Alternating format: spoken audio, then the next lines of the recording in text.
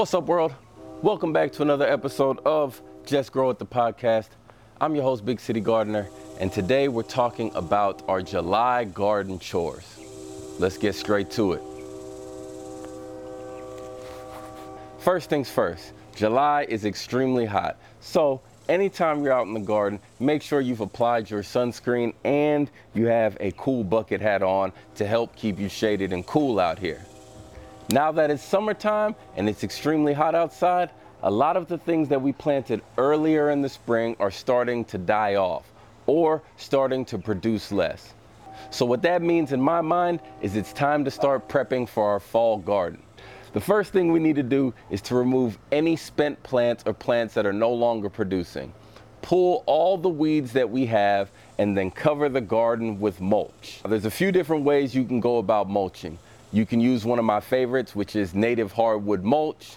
You can use my second favorite, which is compost, or you can use my third favorite form of mulch, which happens to be hemp mulch. Number two, make sure you have your pumpkins planted if you're looking for an October harvest. Third thing, remove your tomato plants, but make sure you take a cutting from them. That way you're able to root it and then replant it in your garden for fall tomatoes. Number four, order your seed. Fall time is the time to grow all of our cole crops and all of our leafy greens. So if you don't already have your seeds, or if you ran out from your spring plantings, then make sure you get those orders in now. And that's because you can go ahead and start some of your fall seeds this month.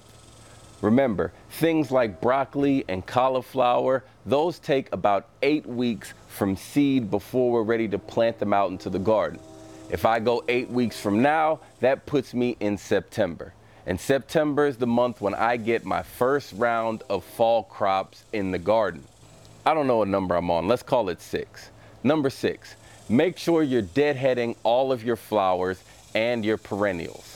Deadheading encourages our plants to produce more flowers. So if you still want the summer blooms in the garden for our pollinator friends, make sure you're deadheading your flowering plants. Number 7, we need to make sure that we are eliminating all standing water from our garden. And that's because it's mosquito season. So if you're not able to remove the standing water, then what you want to do is to add some BT to the water. You can head out to your favorite local nursery or check the Amazon shopping list that I have, and you'll see something called mosquito dunks. These are little discs that you're able to drop into any standing water that you're not able to remove that will make sure that no mosquito larvae are able to grow and hatch. And this month, we need to still be identifying any pest problems that we're having in our garden so that we're able to treat them before it turns into an issue in our fall garden. Also, this is the month when I notice powdery mildew at its highest. So make sure you're treating your powdery mildew early before it turns into a full-blown situation that we are not able to take care of. My favorite way to take care of powdery mildew situation is mixing baking soda and water and spraying it on my plants.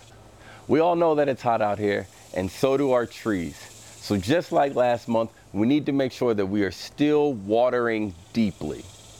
Now, I've told you that drip irrigation is the most efficient way to water your garden, and that is still true, but I'll tell you something else. In July and August, we can't just rely on our drip irrigation system.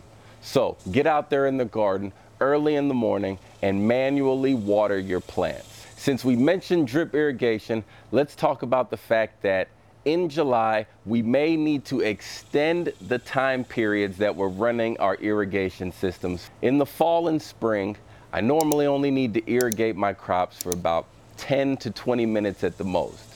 But come July and August, in the height of the summer, sometimes I need to run my sprinkler system maybe 30 to 40 minutes. So don't be afraid to adjust and extend your watering periods to ensure that the plant's roots are actually getting the water. One thing you'll notice in the summer is, yes, we're running our irrigation and it may seem like our plants are getting irrigated. So when we dig down a few inches into the soil, you'll notice that it's still bone dry. So make sure those roots are getting the water. Next, Make sure you keep those bird baths full and clean. Cleaning your bird bath weekly will make sure that it doesn't turn into a breeding ground for mosquitoes. And as I mentioned earlier, mosquitoes are one of the worst parts about living down here in Houston in the summertime. And that's it. That's all of our chores for this month.